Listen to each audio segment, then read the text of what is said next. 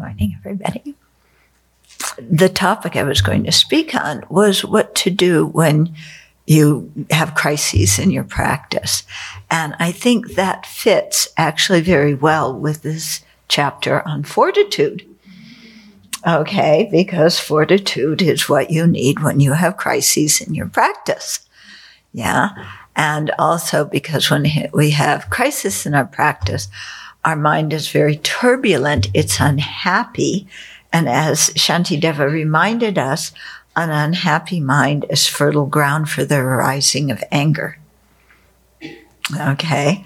So it all kind of fits. It's looking at fortitude from a different perspective. Because I know for myself that sometimes when you have crises in your practice, they could be for many, many different reasons, but sometimes it comes from disappointment. Yeah. But it seems like, oh, I'm disappointed in what somebody did or how something turned out.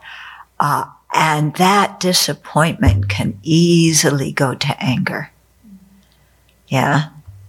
Yeah, I'm disappointed. Disappointment, okay. One of my, projections about how the world should be didn't manifest.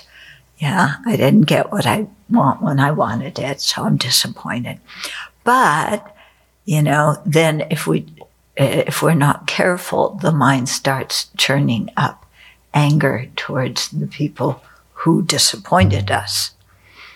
Okay, and then we find ourselves right smack in the middle of Chapter 6, reading it until all hours of the day and night. Okay. Which is how I learned it so well and how the book Working with Anger came to be written due to the kindness of the macho Italian monks. That they were really kind. Otherwise, I never would have learned this. The book would never have gotten written because I thought I didn't have a problem with anger. And they so ever so gently taught me that I did. Yeah. So then, you start studying this chapter because you realize you have two choices. Yeah. You practice fortitude or you go down this life and you go down next life and it's a big mess. Yeah. So, yeah. It's like going to India. You either change or you freak out and come home. There are two alternatives in India. Nobody is in the middle. Yeah. So it's the same when anger arises. You either do something with it or it takes you down to the bottom of the ocean with it. Okay. So let's start with our visualization of the holy beings and ourselves surrounded by sentient beings. Because it's within taking refuge that we're going to think about how to handle crises in our practice. And it's within working for the benefit of sentient beings, recognizing that we have to solve our problems and go and resolve our crises in order to benefit others. We can't stay stuck by just going round and around in them.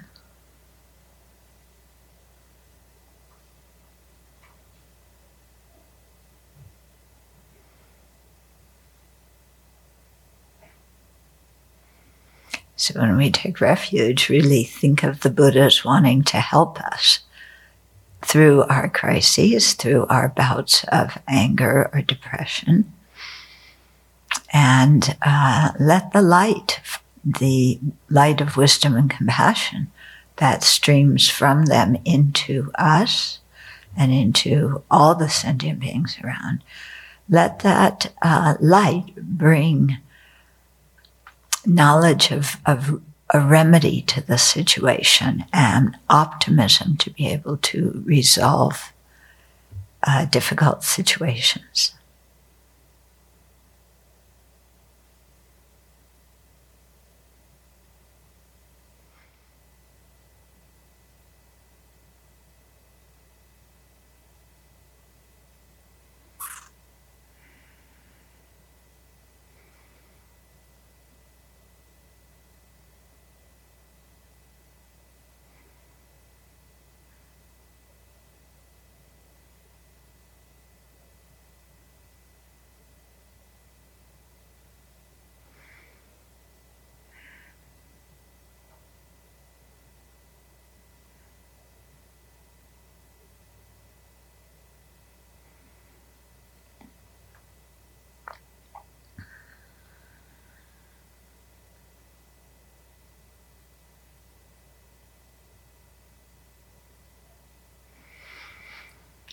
So let's cultivate our motivation.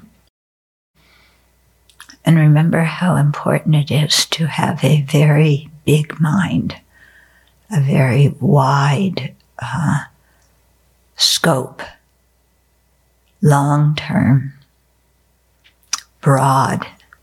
Yeah. So not just a view of life revolving around our own little dramas, but thinking of the universe with its countless beings, thinking of beginningless time in samsara, thinking of eons practicing the bodhisattva path.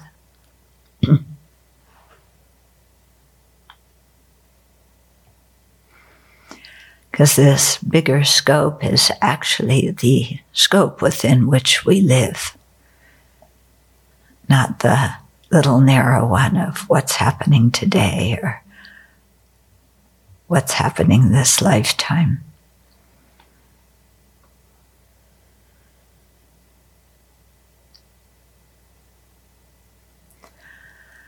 So the more we can have this very large, encompassing mind, the easier it is to think of the situation of all sentient beings stuck in samsara, overwhelmed by their afflictions and karma.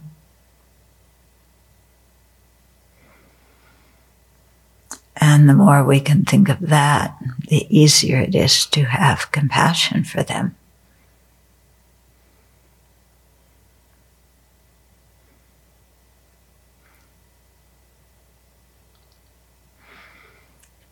And the compassion we have when we have that big mind, it includes the compassion for the dukkha of pain, which consists of situations that everybody recognizes as unsatisfactory.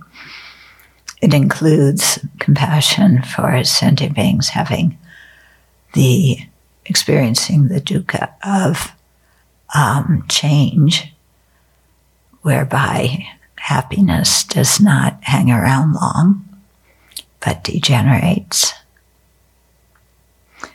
But especially this broad view brings into focus the pervasive dukkha of conditioning.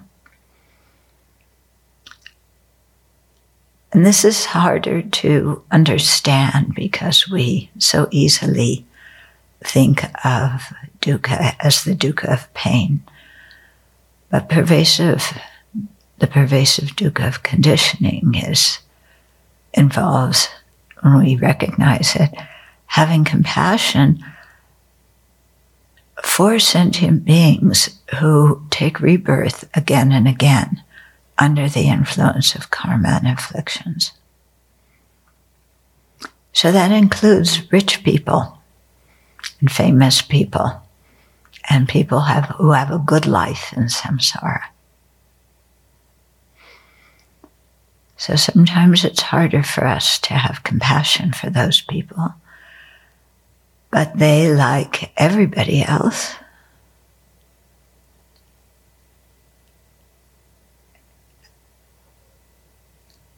are subject to rebirth due to afflictions and karma.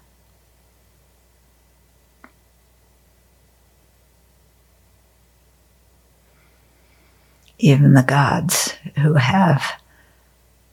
are blissed out in their samadhi, they're still in the same situation.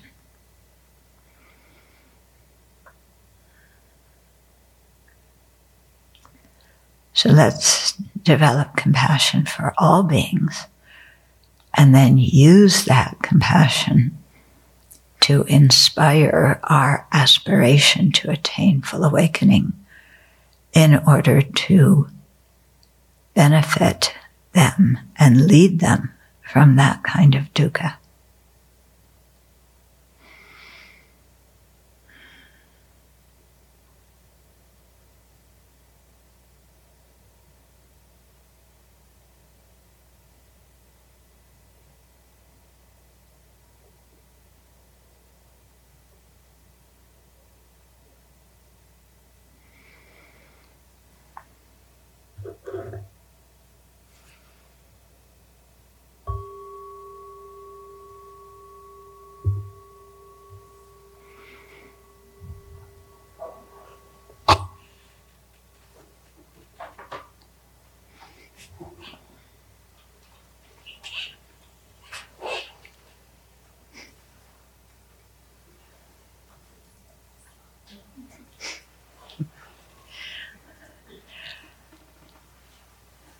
Okay.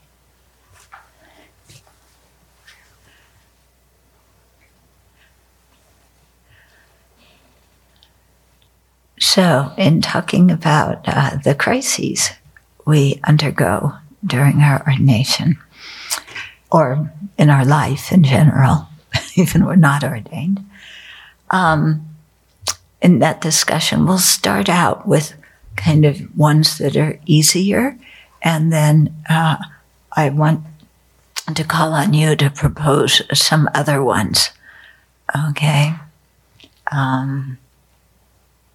So that we, have a variety of crises. Yeah.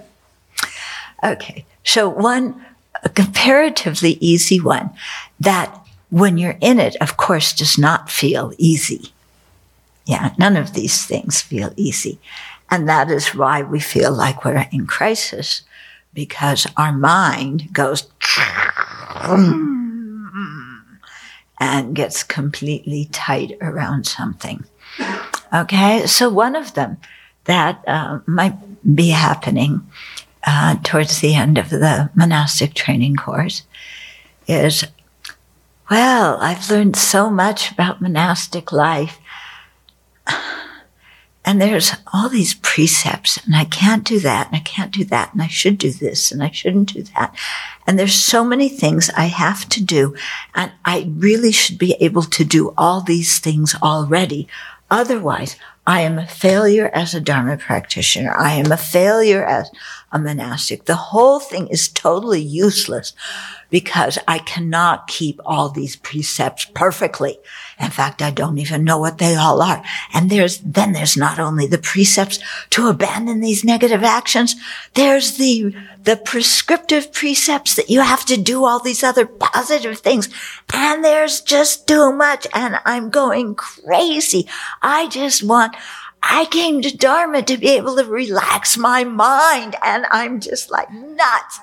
I want to go down this hill ASAP. Forget the cars. I'm taking a sled. Zoom. Okay. Anybody feel that way towards the end of a course? I know some of you well, and I can imagine it. Yeah. So this can very easily come, towards the end when you've learned so much. Okay. But when you go into that crisis, what is the big thing you have to learn from that crisis? What is happening? It looks like there's this external situation of all these things that you once had so much aspiration and love for, and now they're crashing down on your head, and you just can't imagine keeping all of those things anyway.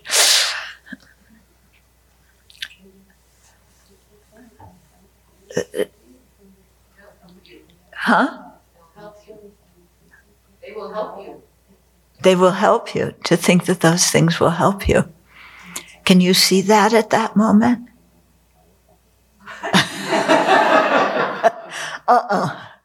Okay. One of the, I'll give you the answer on this one. Okay.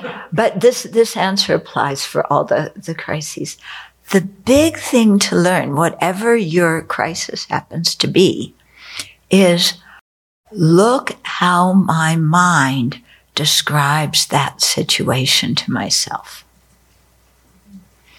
Look how I interpret that situation and react to my own interpretation, forgetting that it's an interpretation and thinking that it's an objective reality out there.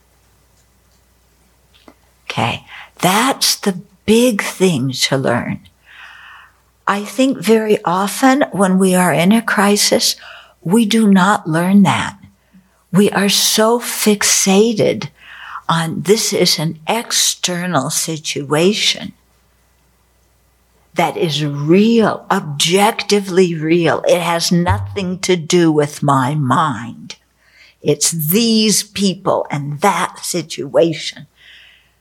And the whole thing to learn is look how my mind is working.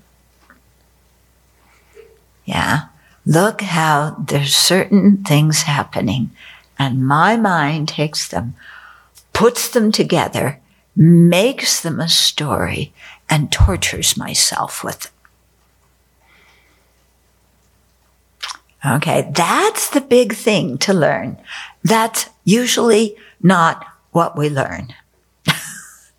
And because we don't learn that, we spin around in our crises. Because everywhere we look to try and find a resolution to the crises, we're blocked. Why are we blocked? Because we cannot control other people and we cannot control the situation. So everything we do to try and resolve this is like, those cartoon figures that run into a wall and go boing. And that's what we keep doing. Yeah. And so the crisis hangs around for a really long time. Yeah. Okay. Now, that's the big thing to learn that applies to all the crises. Now, the specific content of the crisis could be like this one. There's so much to do and I should have it all down pat and I don't. Okay, so something's wrong with me. Anyway, something's wrong with this path. It's expecting too much of me. I can't do this. It needs to be revamped and make it step by step for little kids like me. But I'm not a little kid. I'm an adult with a sincere aspiration, but it's too hard. Okay? Yeah, so that's one. I can think of a few more that I've, okay, I'll give you another one. Okay, this one's a little bit more difficult, and this one can be very dangerous if you don't handle it. Yeah, immediately. Oh, that's a really nice looking guy over there.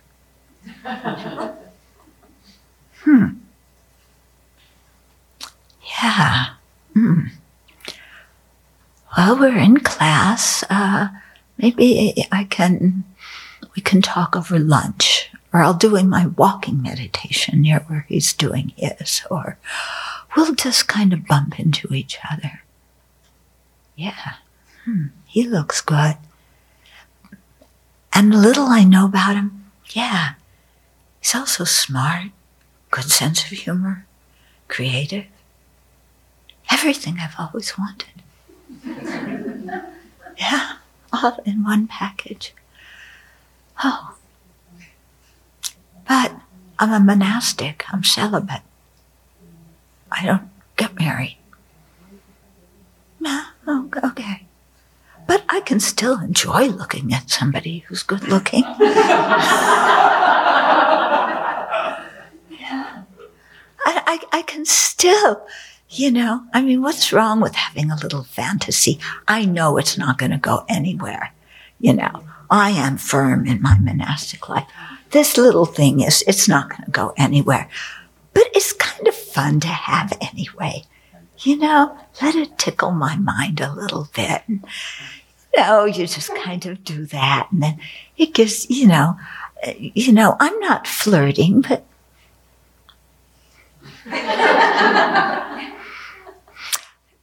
well, maybe that's a little bit of flirting, but no, I'm a monastic. I am not flirting.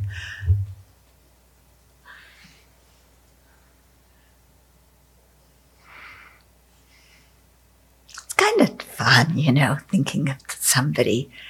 Yeah, Buddha boy, finally. Yeah, I don't expect a white horse. I'm being realistic. I'm a Buddhist now.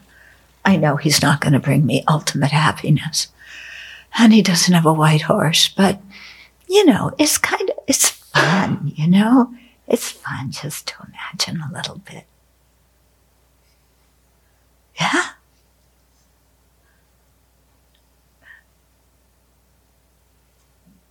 where does that go? Where does that go? How many people do you know who have disrobed because of that?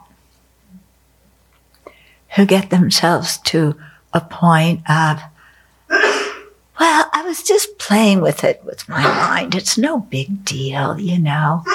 It's just kind of fun to play with that. It's no big deal. But actually, I've had these longings for a long time.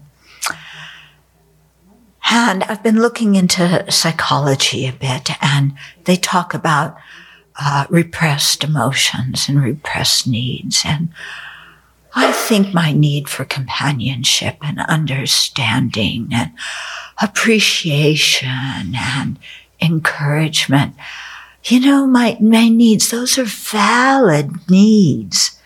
Yeah? Even Marshall agrees with them, you know? And I just have to use kind of, you know, what is it, nonviolent communication? Yeah, those are valid needs. And, you know, they're just not getting met by ordained life. Yeah, they're just not. I mean, the community of people is really nice. They're really nice people. But inside, I long for some kind of real deep understanding of, you know, the meeting of minds. And, you know, I'm just not getting it in the community. But when I'm with this person and we have these discussions, I feel really fulfilled. Yeah? And I feel appreciated and understood and loved. And what's wrong with that anyway? His Holiness Dalai Lama said the purpose of our life is happiness. So this is making me happy. Yeah? So what's wrong with that? Anyway, he's a great Dharma practitioner. Really much better than me. And you know, if we really get together and live together, we'll do our meditations together, you know? If one or the other of us wants to sleep, the other one will very gently wake them up and get them out of bed. And then we'll sit down at our common altar, you know, his and her, or his and his, or her and her, or whoever. I don't know all the words anymore. But we'll just sit next to each other and we'll practice the Dharma together. Yeah? And that way all my practice will get done. I won't feel lonely doing my practice. Yeah? And I'll learn so much because he knows, and we could discuss all of these things. And he can fill me in on what I don't know. And there's other things I know that he doesn't know also. You know, I'm really not a dum-dum.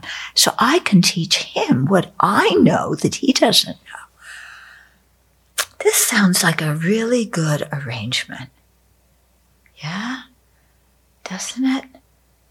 Yeah, you nodded your head. Oh, okay. Yeah. Yeah. Sounds good. Yeah? You like that too? You're smiling. No, but it's the ideal thing, you know? Yeah, you look longing. If only I could have that, you know, the best of samsara and the best of nirvana. But actually, our love is pure. There's no samsara in it. There's no attachment in it at all. I just completely, with unconditional love towards him. So, and then we, you know, go to somebody and disrobe, you know, to give our vows back, give our precepts back, and then we get married and we go off. And it's really wonderful. Yeah, it's great. For about 2 weeks. Yeah. And then there starts to be little cracks. But we're both Dharma practitioners. We'll fix those cracks. Yeah, we'll fix them. Because we're in love with each other. And it's Buddha boy, and I'm so close to enlightenment this way. Okay, so that's another crisis. Actually, but you don't think of it as a crisis. Actually, I left out a big part of the crisis. Okay, the step before you disrobe. Okay, so part of the day you are in seventh heaven. You know, all your needs are getting met. And then you think, well, yeah, we should disrobe and, go off and get married and have our perfect life together. But what am I going to tell my Dharma friends? What's the community going to say about this when I tell them? And then, I have to say something to my teacher.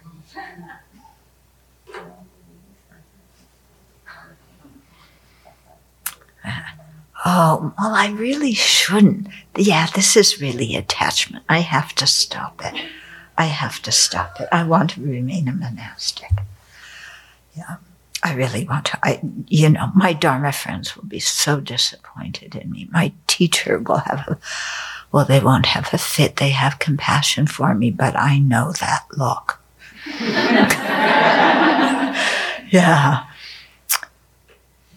So what do? I mean, I want to do this, and there's nothing wrong with it, but it's really going back on my promises to the Buddha. I really don't want to break my promises to the Buddha. But this is Buddha boy. So it's just moving my promises over a little bit. Okay, and then you go into real crisis, because what are my Dharma friends going to say? And what are my benefactors going to say? Yeah, these people have been giving me money to live for years and years, and then I say, actually, how about a wedding present instead? No, that's not going to work. And then your mind gets so confused. What are you going to do? Yeah, what do I really want? I don't know. I want this relationship, but I also love monastic life, and I really don't want to have to face these things. I don't really know what I want.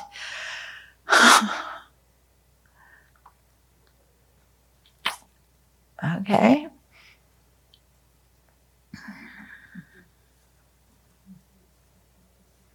So what do? How do you resolve that conflict? How do you resolve that crisis in yourself? Yeah. Especially you look around, different people that you know and respected, they got married, they left the Sangha and got married. Yeah. Well, why can't I do that?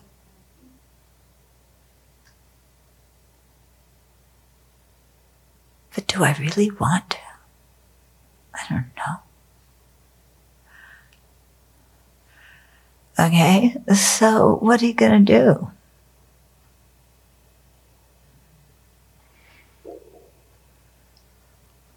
Yeah, that's a hard one, isn't it?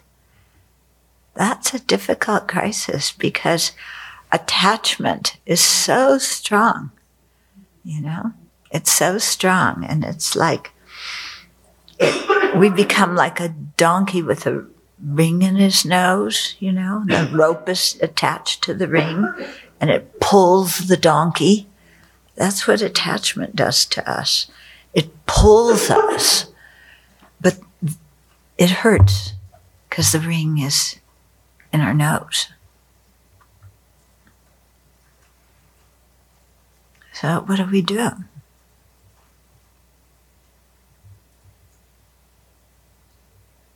Mm-hmm. For me, it's so important to recognize when attachment starts arising, the very moment. That's the goal. Of course, that's not what always happens, but that's the goal. And then when that starts arising and I feel that, anticipation, that zingy feeling, then I have to talk to somebody. I have to reach out to somebody that can help me see what I'm doing. That's very helpful. Mm-hmm. If I keep it all inside and it's just this soap opera in my head, I'll probably go down the hill, I think. Yeah. What about going and telling the person that you're attached to them? No? Why not? Huh? Oh, why? What harm would it do them? They should be flattered that I'm attached to them. What? What? Why not tell them? I just said you should consider that person. I mean, whose interest are you thinking of when you want to unload your burden? Are you thinking about that person, or are you thinking about yourself? Then it brings us closer together because we have a shared secret and a shared suffering and a shared confusion. And how will we solve this? Only together. Romeo and Juliet, Maria and Tony. Yes? The other person may have no clue. And so when they do find out there's this attraction, you could just mess that person up totally. And then they think, what a great idea. I have been wondering what's going wrong with my practice for so long. Fantastic. Now there's a solution. So you've messed up another person. Yeah.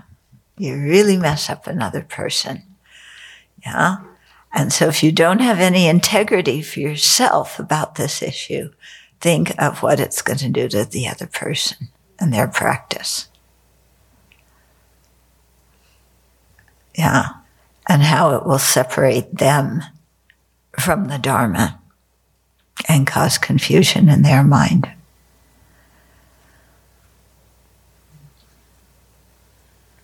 Mm-hmm. And then watch how your mind continues to romanticize it. Yeah.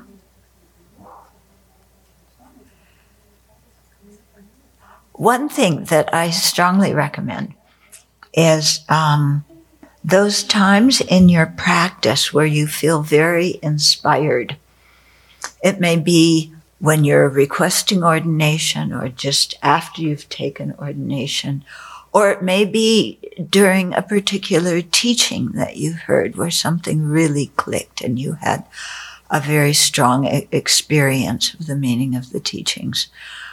Write that down, okay?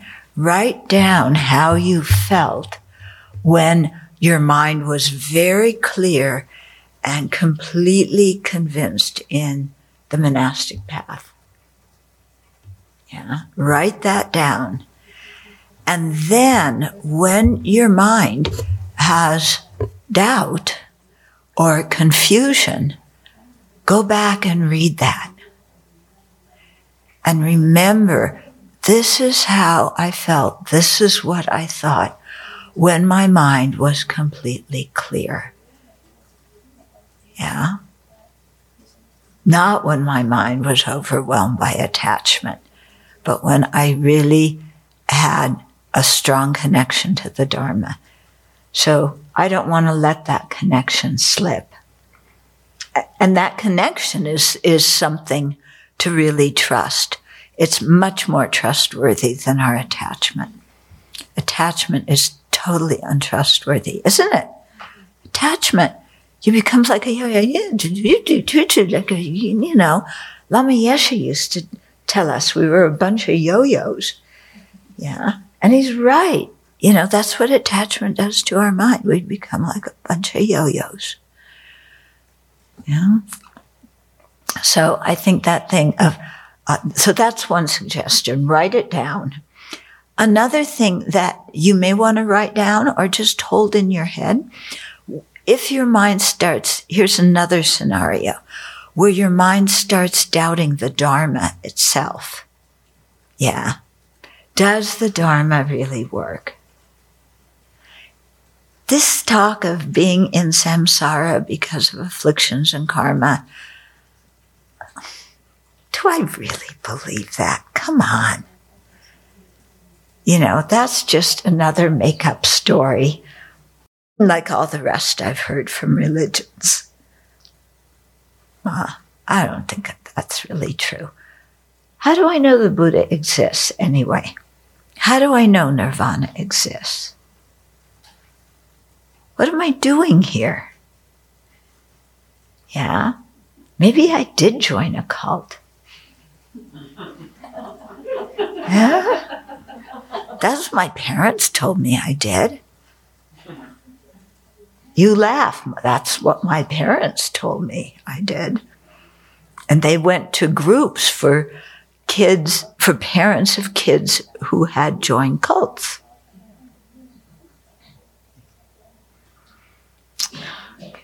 So, do I really believe in this whole thing of Buddhism? And all these deities, you know, it was so complicated, these different deities. It was so simple. One God, monotheistic God. Like, you know, they taught me in Sunday school about that, how that was such an advancement in human thinking when they, instead of having the God of the sun and the moon and all these different things, human beings realized there was one God. That's so much easier than all this Buddhist stuff, my goodness. Yeah, which I don't even know if I believe anyway. So what happens? That's a big crisis, isn't it? Yeah. What am I doing here practicing this stuff that I'm not sure I even believe in? So what do you do then? Similar to what was mentioned earlier, but you go back to a practice that has really impacted your mind in a big way that you have confidence in. Mm-hmm. Would be one thing. Yeah. Yeah. Something about the Dharma that you can definitely not deny the truth of. Because there must be something like that that attracted us in the first place. So you need to know what that is for you. And when doubt comes in the mind, go back to that. And this I know for sure is true. Yeah? But also, what was the first thing I said? Look at your mind. Look at your mind. Yeah. Is this doubt real, or has my mind created this doubt? What is going on in my life that now my mind is creating doubt? Is there some kind of restlessness, and doubt is an excuse to get out of here because my mind is restless? Yeah. Or maybe Buddha Boy planted that doubt in my mind. Because we're so close and we share everything. And he's not quite sure about this whole Buddhist worldview and samsara and nirvana. Yeah, so I caught the doubt from him. Did I really catch it from him? Or was it there all along and I never really dealt with it? Okay. So also looking, you know, when our minds create, you know, this very first thing I said, look at how your mind is creating this situation and seeing this situation.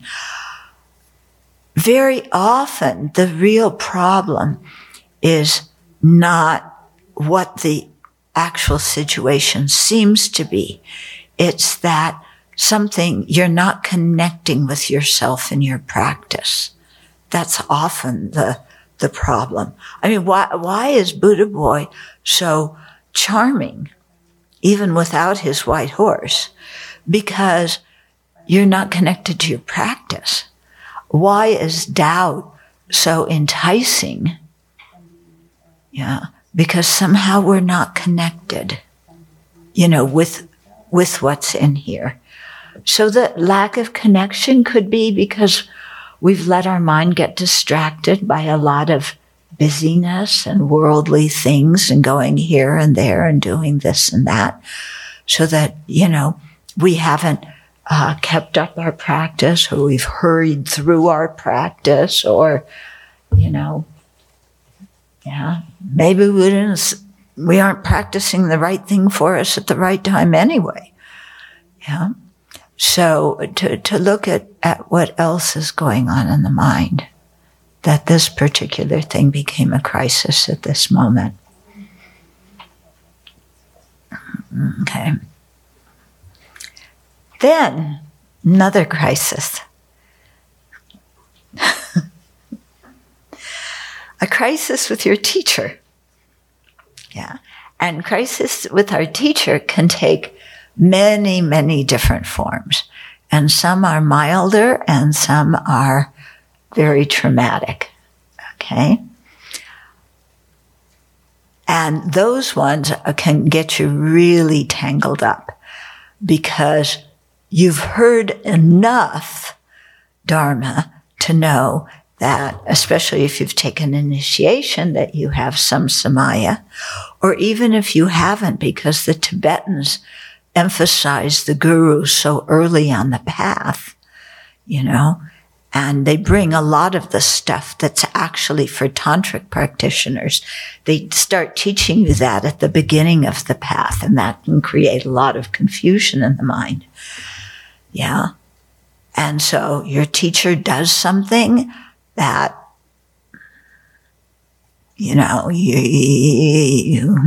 what's going on here? So you have to look, and sometimes the thing that you're getting very wigged out about is actually just a difference in opinion, or a difference in preference, or a difference in how you do things.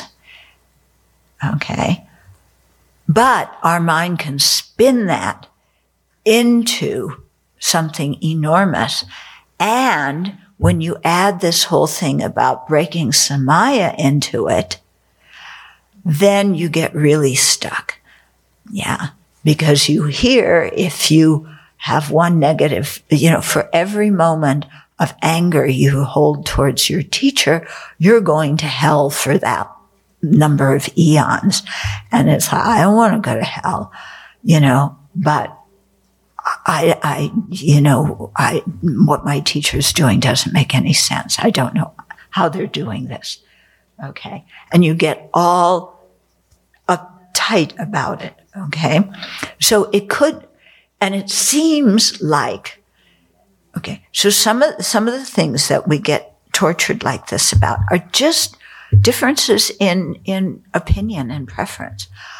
Yeah, but they're important differences to us.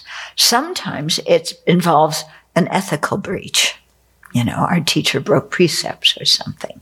Then we're like, what's going on here? Okay? But both of them, our mind can really make excruciatingly painful for a long period of time. I speak from experience. Okay?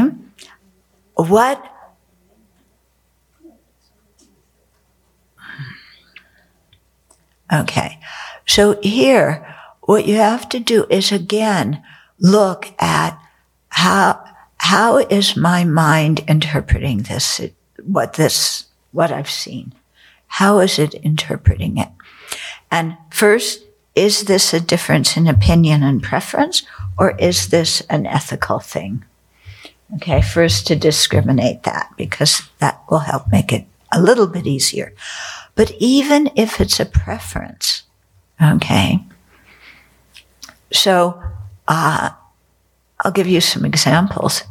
Your teacher starts talking about how women are inferior and they're very emotional. And even the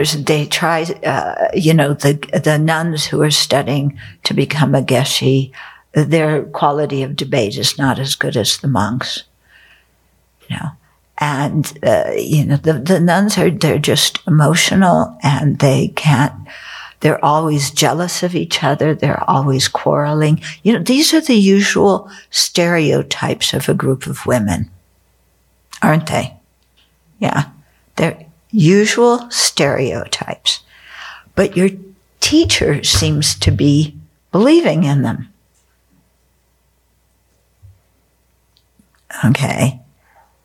Now, if you're a man, that doesn't bother you so much. It's like, well, you wish your teacher, well, maybe you agree with what he's saying. Yeah.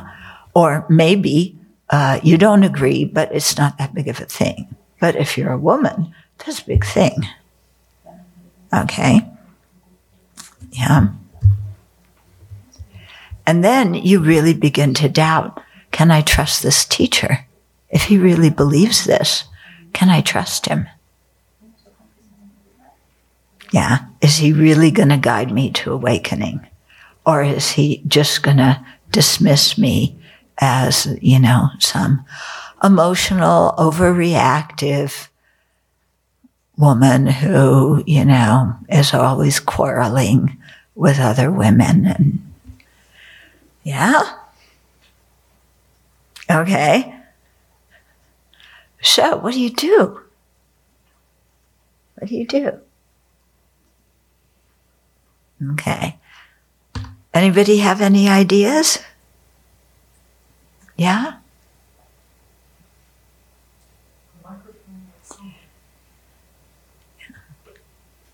You feel totally confused. You feel wounded. Well, I have to come back to what my refuge is in. It's in Buddha, Dharma, Sangha.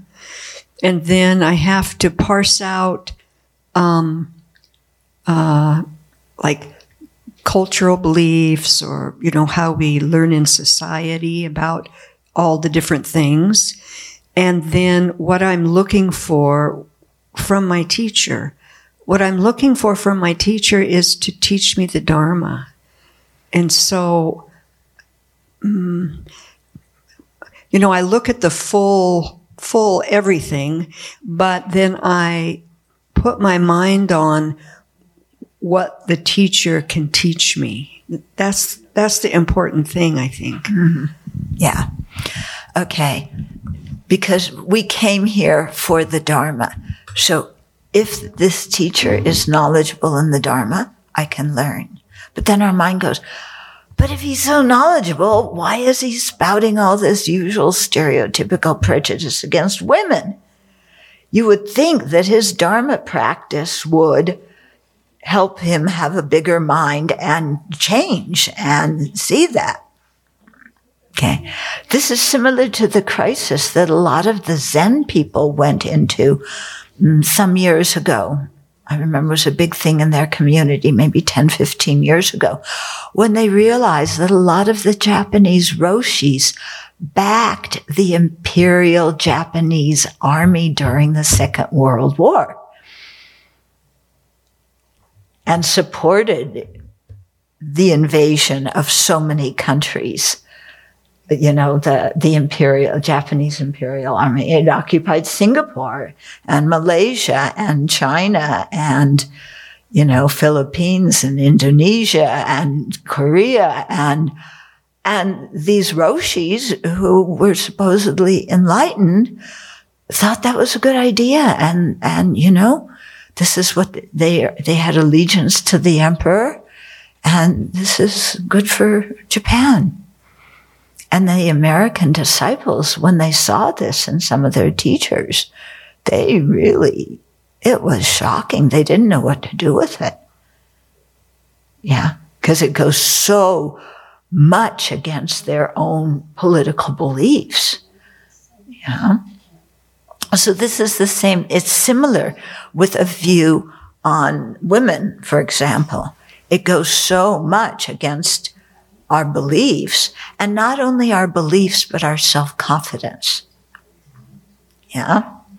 Because here's this person that I admire who has been so wonderful in teaching me the Dharma. And now I find out that he's just, full of these kind of stereotypical prejudices. So can I really even trust the Dharma teachings? Okay. So I'm going to load you with another situation too before we come back to resolving this one. Okay. So you are liberal politically. Yeah. And, you think that having social net, Medicare, Medicaid, unemployment, you think these things are good for people. You think it's good that the government has housing for, people who are homeless or people who can't afford. You want to see an increase in the food stamp program so that families who are below poverty, or close to poverty can have enough food. Yeah. You want what's best for the people in the country. And, and you're liberal. You don't want war. You're tired of all this stuff of, building up the military. You're tired of, our country criticizing other countries and getting into all this political, and, and you're tired of all that. Yeah. And Buddhism speaks to your heart because Buddhism is talking about peace and harmony and working out conflicts, and it's nonviolent and so on. And then you find out that your teacher thinks Trump is a fantastic president and that George W.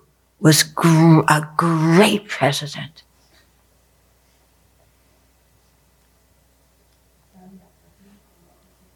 I'm not joking.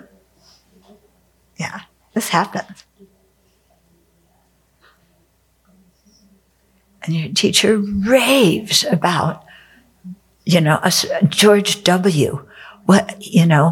And Trump too, calling out China for human rights abuses. Really sticking up for Tibet and saying that, Tibet is independent from China and the Chinese Communist government is occupying Tibet illegally and they need to give it autonomy and they need to pull their troops out and they need to stop the genocide and environmental devastation in Tibet. So they vote for George W. and Trump. Yeah? And you're going, oh my God. And again, somebody who backs somebody like that for president, it seems like, how do they mesh the Dharma with their totally obnoxious political beliefs? Because remember, they disagree with us, so they must be obnoxious. Yeah. How do they mesh that? And then, can I really trust this teacher if he believes things like that?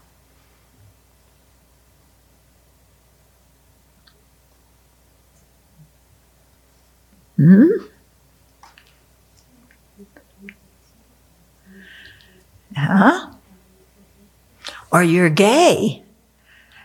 And then, you read something, your teacher is following Vasubandhu. And Vasubandhu has a whole list of, restrictions that affect not only gay couples, but straight couples. What you do with who, where, when, how, and you don't like that one either. It's like, why? Who's Vasubandhu? Why do we have to follow Vasubandhu? Why is this wrong? Yeah, what's wrong with this anyway? These guys, they're homophobic. They're, whatever phobic. They're like, what's going on here? And then you find out that your teacher believes that the world is flat.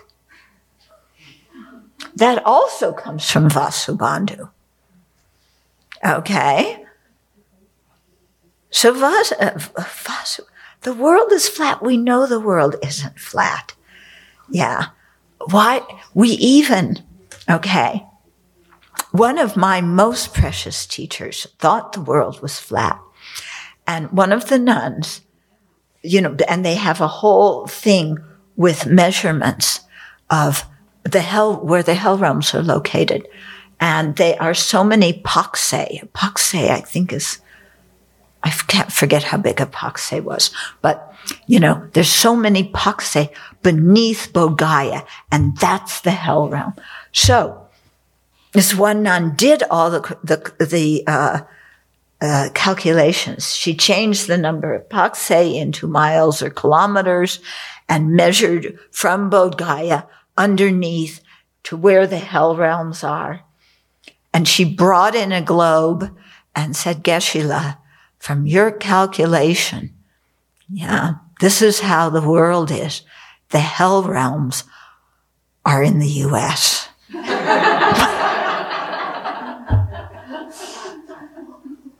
Yeah. And, that's where the burning hell is, the worst of Vichy hell. That's where it is, Do how can you believe that the world is flat? How can you believe that the sun orbits the earth? That's all been disproven. But Vasubandhu said so. Yeah. And Vasubandhu also gave measurements for how far the sun and the moon were from each other. And he also told us why the sky is blue. Because there's the flat universe. There's Mount Meru at the center.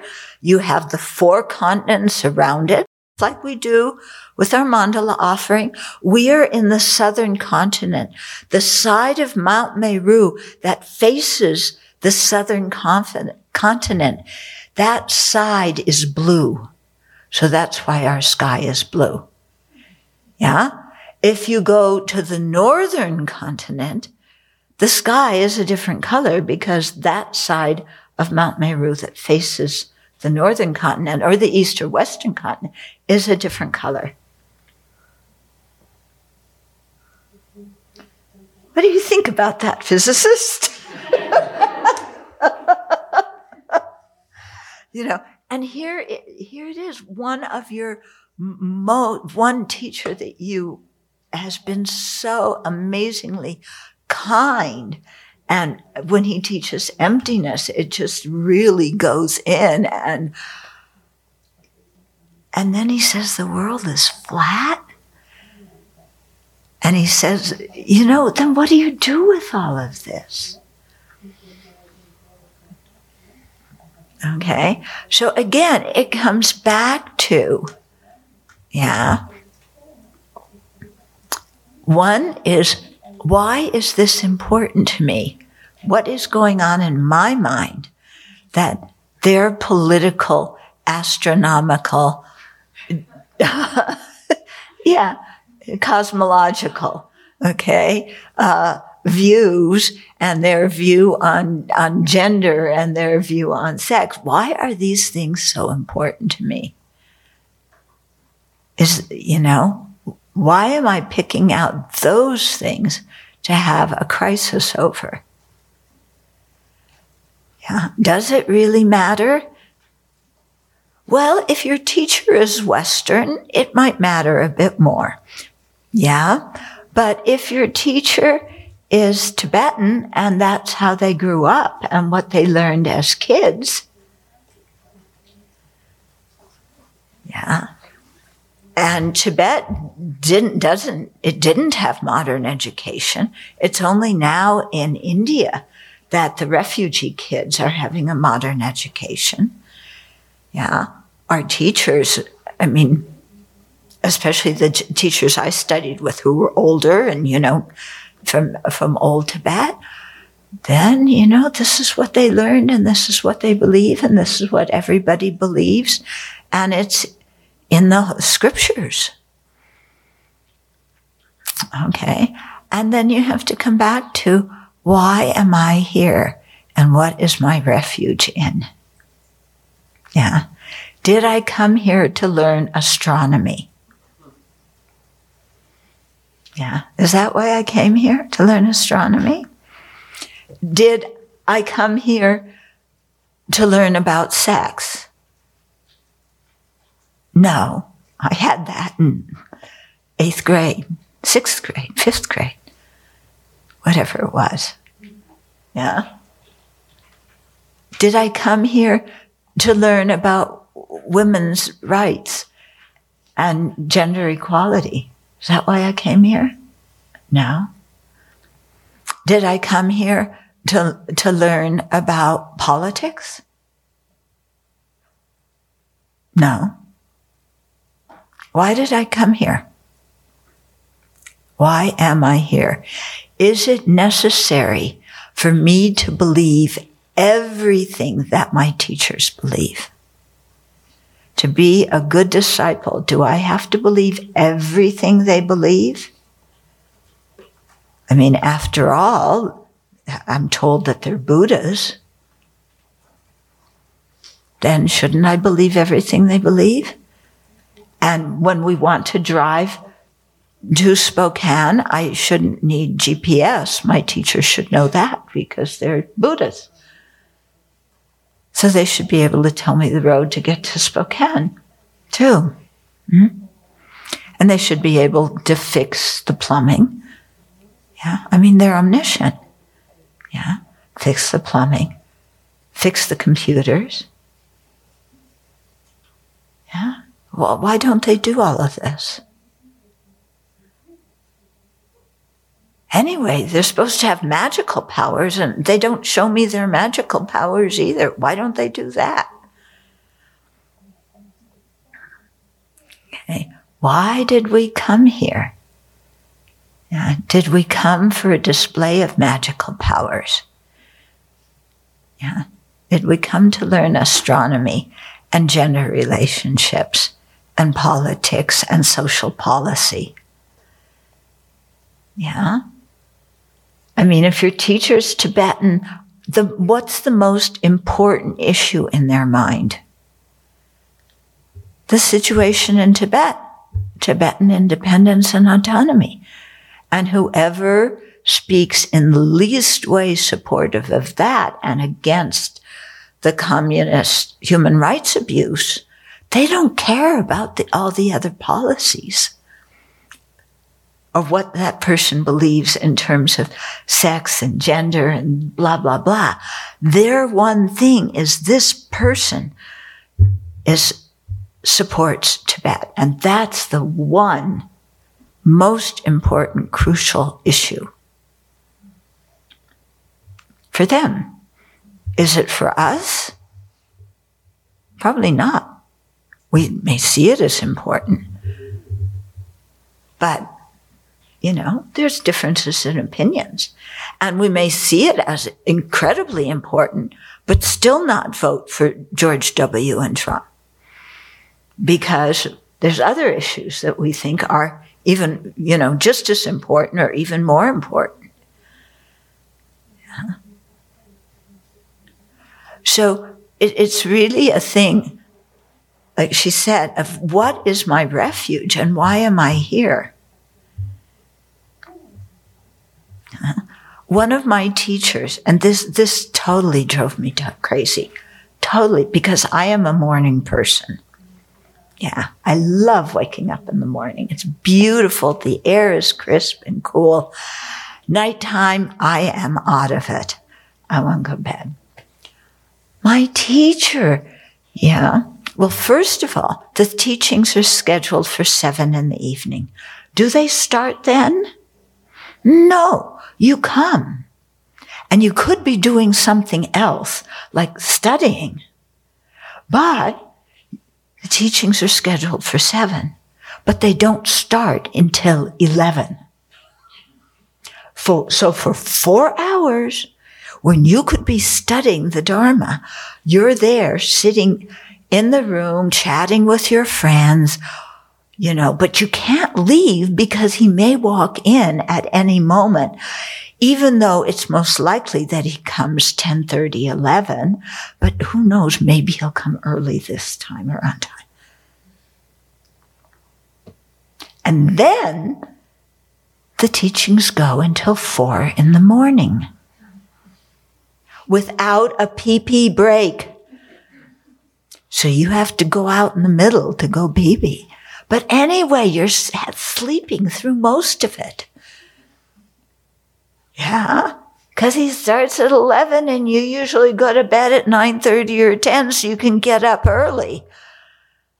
And so by 11, you're like this. By 12, you're like this. By 1, by 2, you're falling over. Why does my teacher do that? I feel so disrespectful falling asleep during the teachings, but I don't want to take coffee at 11 o'clock at night. Anyway, I don't drink coffee and I hate how it tastes and it's not good for you. But I feel disrespectful. Why does he torment us like this? Okay.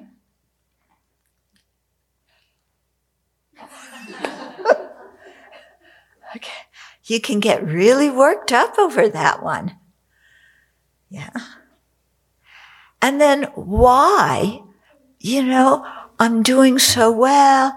My practice, I've finally gotten myself balanced. I'm in a good situation, living in a place I like with good people as a support system.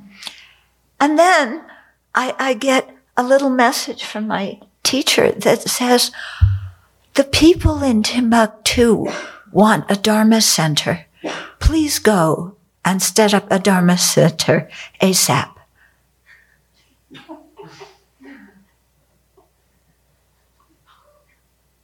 Timbuktu. That's in Africa. Western Africa, somewhere, I think. Somewhere near Mali. Anybody know exactly what country Timbuktu is in? We're all equally ignorant, huh? But there is a place called Timbuktu. I think it's somewhere near Mali. French.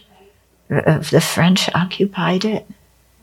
Anyway, I'm supposed to go and set up a Dharma center in Timbuktu. I don't even know what language they speak. I don't even know anybody there. Who's going to help me set up a Dharma? And I'm supposed to go ASAP, which means tomorrow. Help! And then you get to Timbuktu, and you start setting up that Dharma center, and you get another email that says, okay, keep working in Timbuktu, but we also need one in Somali. So go to Somali ASAP. And you go, I have an American passport. I don't know if I should go to Somali. Yeah, you remember what happened to the Americans in Somali? Well, why does my teacher tell me to do this? Yeah, I was perfectly happy where I was. Why is he sending me around the universe like a ping pong ball? That's that will throw you for a crisis for a while. Yeah. Yeah. Do I go to Timbuktu or don't I? I don't want to go. They're supposed to send me a ticket because my teacher wants me to leave ASAP, but they aren't sending me the ticket. Am I supposed to buy my own ticket? No, you don't buy your own ticket. The people who invite you are supposed to. And my teacher wants me to go, but there's no ticket. Do I go anyway? How am I going to go if I don't have a ticket? Anyway, there's COVID. Yeah. So what do? I don't want to go to Timbuktu. That's where my mother always threatened to send me if I was bad.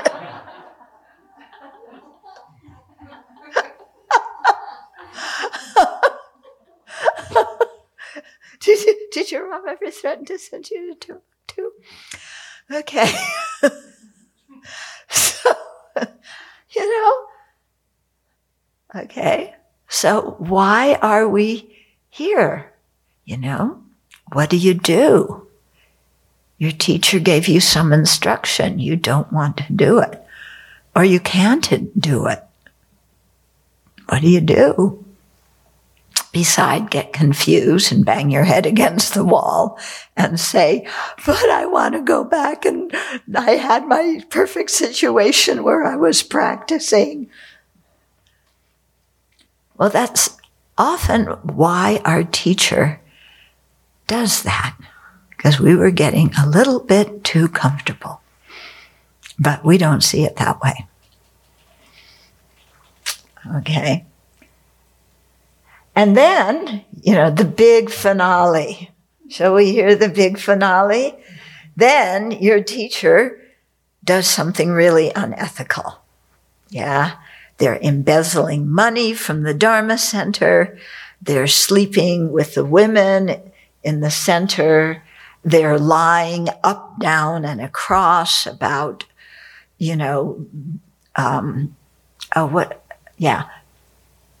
In Singapore, this happened. One Lama came and he needs money to rebuild his monastery in Tibet, and appointed one of the students who came, who of course felt very flattered. She was in charge of collecting the money to rebuild this monastery in Tibet. And she did that, and he was going to bring pictures of the monastery the next year when he came, when it was, rebuilt. And he came the next year, and he had forgotten the pictures, but he still needed more money to keep building the monastery. Until they found out that actually he wasn't building a monastery with the money. What was he doing? Do you remember? Oh, it was before. Yeah, I don't know what he was doing, but he did have a nice gold Rolex watch. Okay. Or your teacher sleeping with different students. Yeah. Sometimes one after the other, if I've heard stories, amazing stories. Then what do? And they deny it. But everybody knows it's a secret in public. And everybody knows. But they're denying it. And everybody around them is denying it. Okay. And then you really have a big crisis, because this is the person who I trusted to teach me ethical conduct, and they're not practicing what they're preaching. And my trust is broken. How can I trust them if they're doing this? Okay. Yeah. So what do you do then?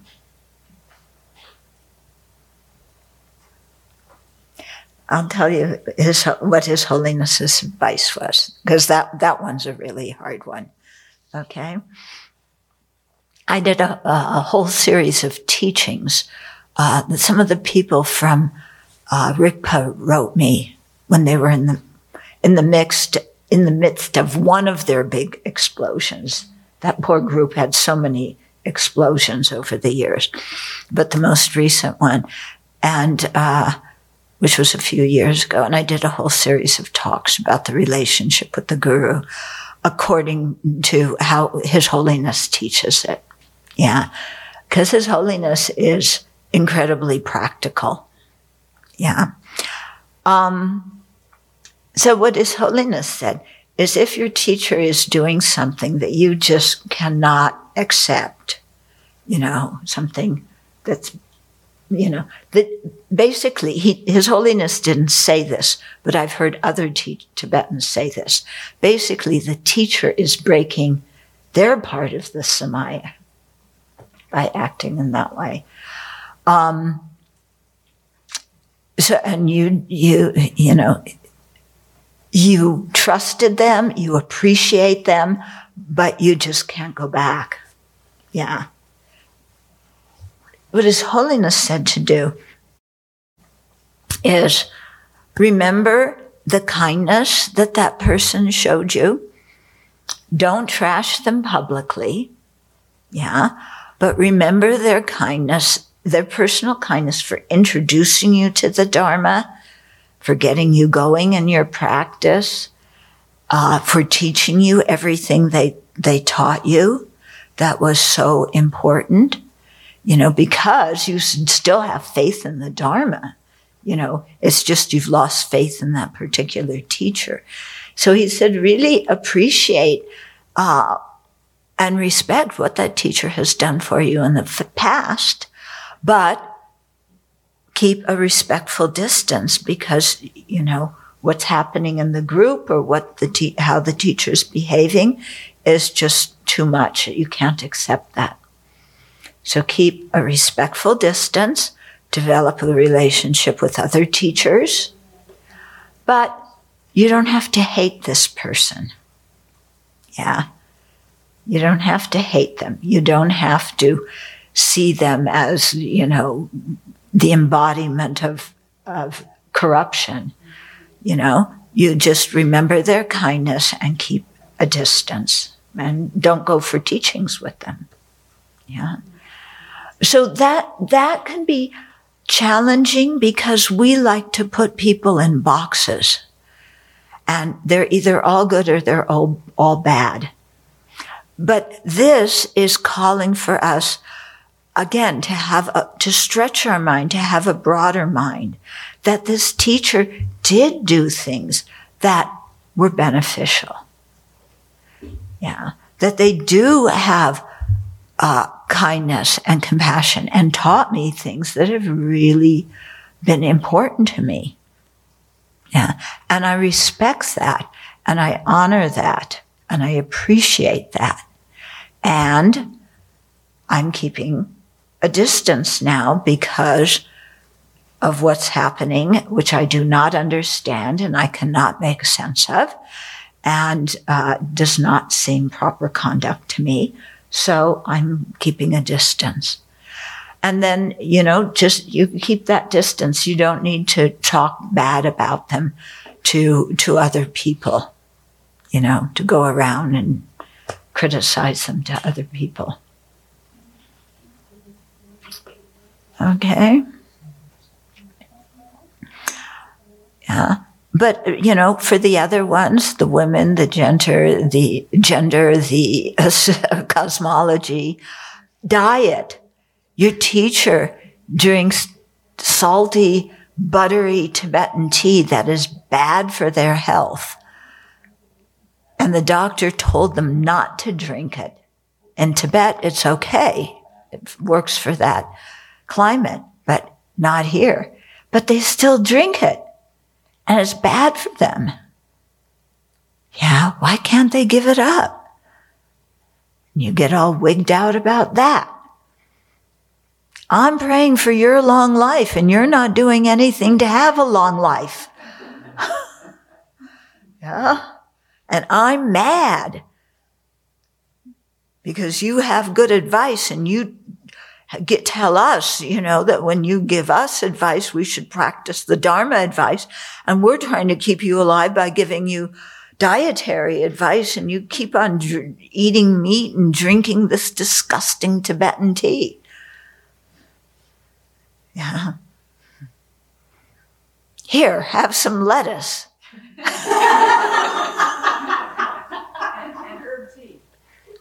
Yeah, lettuce and herb tea. Yeah.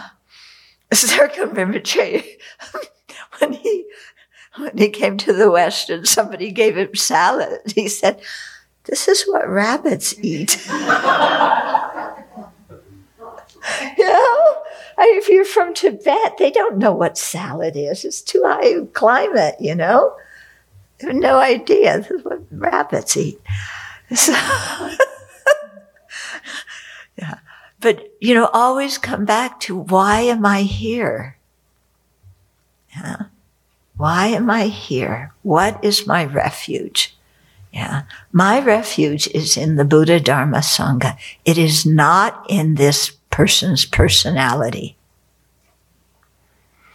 My refuge is not in their beliefs, political or otherwise. Yeah, my refuge is in the Buddha, Dharma, Sangha. And I came here to learn the Buddha's teachings because I know for myself, from my own experience, that when I listen to them and put them into practice, they help me. And that I know from my own experience. And nobody can tell me that otherwise. I have found that this attitude to respect that I received before from the teacher is very, I feel congruent. It feels good. It feels like it's something that is giving me a feeling of gratitude. Mm-hmm. But at the same time, there's a need of put distance, get distant from this person, this teacher. The thing that I do not understand when you say, but you don't criticize openly with other people.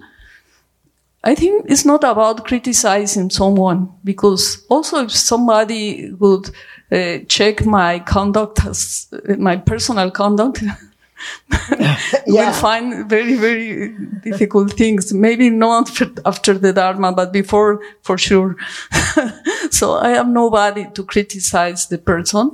But I think that as Dharma practitioner, and as also with my commitment with telling the truth, mm-hmm. I think that it is important to say what I know, mm-hmm. not propagate, no, but just to speak out about the situations. Mm-hmm. Mainly if the motivation is to put together the values that I have learned as a Western person with the values that, because these are universal values, no?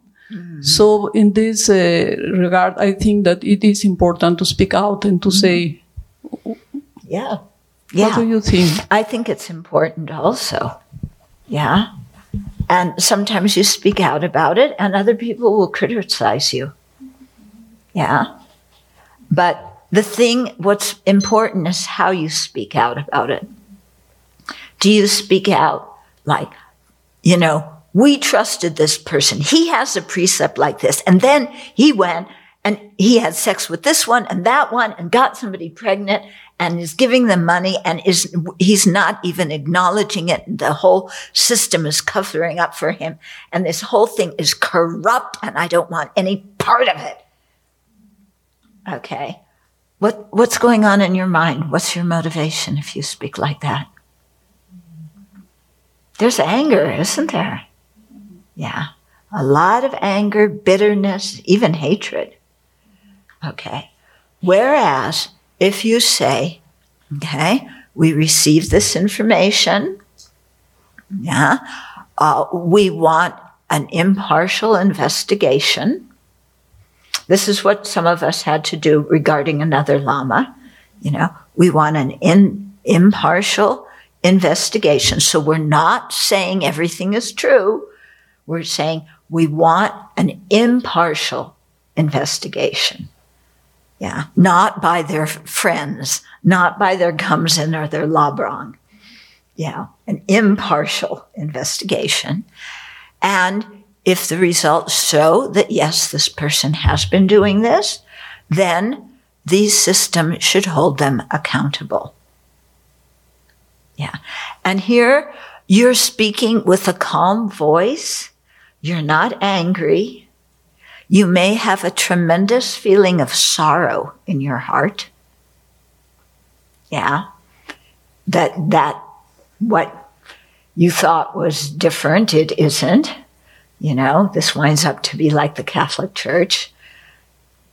You know, so you're very sorrowful for the whole thing. But you also know that it's important, at least in the West, that this be handled openly and the person held accountable. Tibetan culture, no, they never do like that. They haven't for centuries. It's always under the table. It's explained away. It's hidden. And their reason is because, you know, if people lose faith in that teacher, they will lose faith in the Dharma. We don't want them to lose faith in the Dharma, so we cover it up. In the West, the way Western people think, or not all Western people, but many, the situation is the opposite. If it's brought out in the open and discussed and resolved, then it doesn't destroy our faith. But what destroys our faith is all the cover-up. Sometimes even more than the initial, the initial deed. Sometimes the cover-up is more disturbing to our minds than that. Okay? So you have a big cultural thing here, too. Yeah. In addition to the color of the sky being blue, Yeah. Oh, it's not blue. What happened to that side of Mount Meru? It turned gray. Yeah. It turned gray today. So, okay. But we know for our culture, this is what needs to happen. We accept that the Tibetans are different. We cannot make them change. That's one of the big things you learn. You cannot make another culture change. And if you go in there and you are angry and raging with anger, either about women not being able to take Bhikshuni ordination, or about gay stuff, or about your teacher sleeping around, or about Tibetan tea, if you go in there raging, they dismiss you because your mind is overwhelmed by an affliction at that time. So they say, you're angry. It's motivated by self-centeredness. We're not going to give that any energy at all. So, so you know that you have to operate within your own culture. And, if there's an investigation and it comes out, then, this is what happened. We should own it. Some of your Dharma friends are going to say, no, you're breaking Samaya. You should forgive him. Where's your forgiveness? Or this is actually the action of a Buddha because he is a Buddha and we can't know the motivations of all the Buddhas. And this could actually be beneficial for the woman and for the whole organization. We just don't understand it. Yeah, you hear those reasons. Yeah, but you don't have to get mad at people who have those ideas. Yeah. Because if we start getting mad at everybody who has a different idea than us about anything whatsoever, who's that going to leave us to be friends with? Only ourselves, because we will disagree with at least with everybody, at least over some topics. Yeah, and it's just me. And of course, I'm right about everything, but the world doesn't appreciate it. But I'm also very lonely now because I've kicked out all my friends. Okay? So it's really a call to us to be able to hold a bigger mind and talk about actions and ideas instead of trashing the person. Yeah. So this action, is against this precept or whatever it is, but that doesn't mean the person is totally corrupt and they've never done anything good in their life and never will do anything good in their life. And then we speak the truth as we know it. And some of our old friends may call us names and tell us we're way off and we're going to go burn in hell for breaking Samaya. But if we have a good motivation and we watch our speech, I think it should be okay. Yeah. I mean, His Holiness remarked about that. Actually, when we talked to him, this was way back in 93, he said, somebody misbehaves, you should put it in the newspaper. Because, maybe a little bit of public pressure will do that. That's not actually my style to put something in the newspaper, but, calling for an impartial examination or, writing to the organization itself. What I would be interested to know, if something happened in Tibet and I understand the reason for covering it up, but did they do something internally, some investigation, and did they do something to the people who have done misdeeds? No, I don't think they did anything. They just let it go? Yeah. That's incredible. Because they're a High Lama. Yeah, we have different standards, but, this is just their culture. There's no internal accountability. Yeah. But look at the Catholic Church. How long has that abuse of children, how long was that going on? It hasn't just been since the 70s and 80s. I'm sure this has been going on for centuries. Yeah? Was there any, holding anybody accountable? I doubt it. Yeah? And if you brought it up, you got blamed. Yeah. When we started this petition regarding accusations against one Lama, and we just called for an impartial investigation. I had Dharma friends, one Dharma friend I had known for decades, write and say, you better be careful, you're breaking Samaya, you're seeing the Guru as impure, he's a holy being, and our other teacher said he's a holy being, and how can you criticize a holy being? I wasn't criticizing, I was just asking for an impartial investigation. I wasn't saying he was guilty, I just said we need to get to the bottom of this. Yeah, but for her, just asking that question meant I was pronouncing him guilty. And, and out of compassion, she was telling me to stop it so I didn't get born in the hell realm. And then another person wrote me, another nun wrote, and she said, why are you people stirring this all up by asking for an investigation? You're stirring it up. You're the one who's making it into a big thing that's dividing everybody in this group because some people believe it, some people don't. Why are you asking for an investigation, which is splitting the group? Yeah. And it's like, wait a minute.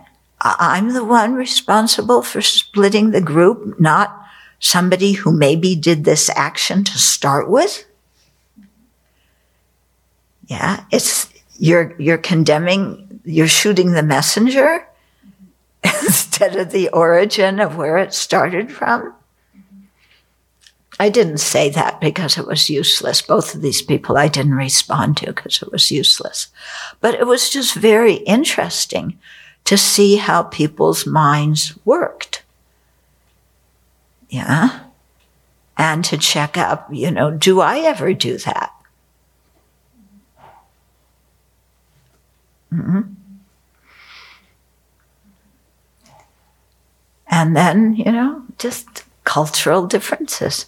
I'm sure, the Tibetans often, we do things that they think we're nuts for doing. And it starts with eating lettuce and it goes way beyond that. Yeah. That these inchies, what are they thinking? Okay. So, I hope, I hope I didn't cause too much doubt to arise in the minds of people who are new to the Dharma, hearing about scandals and things like that. Yeah, I'm sorry if that's what happened. I'm just trying to speak realistically, and that some people here have experienced these kind of crises in their own Dharma practice, and it's good to know how to deal with them. Okay.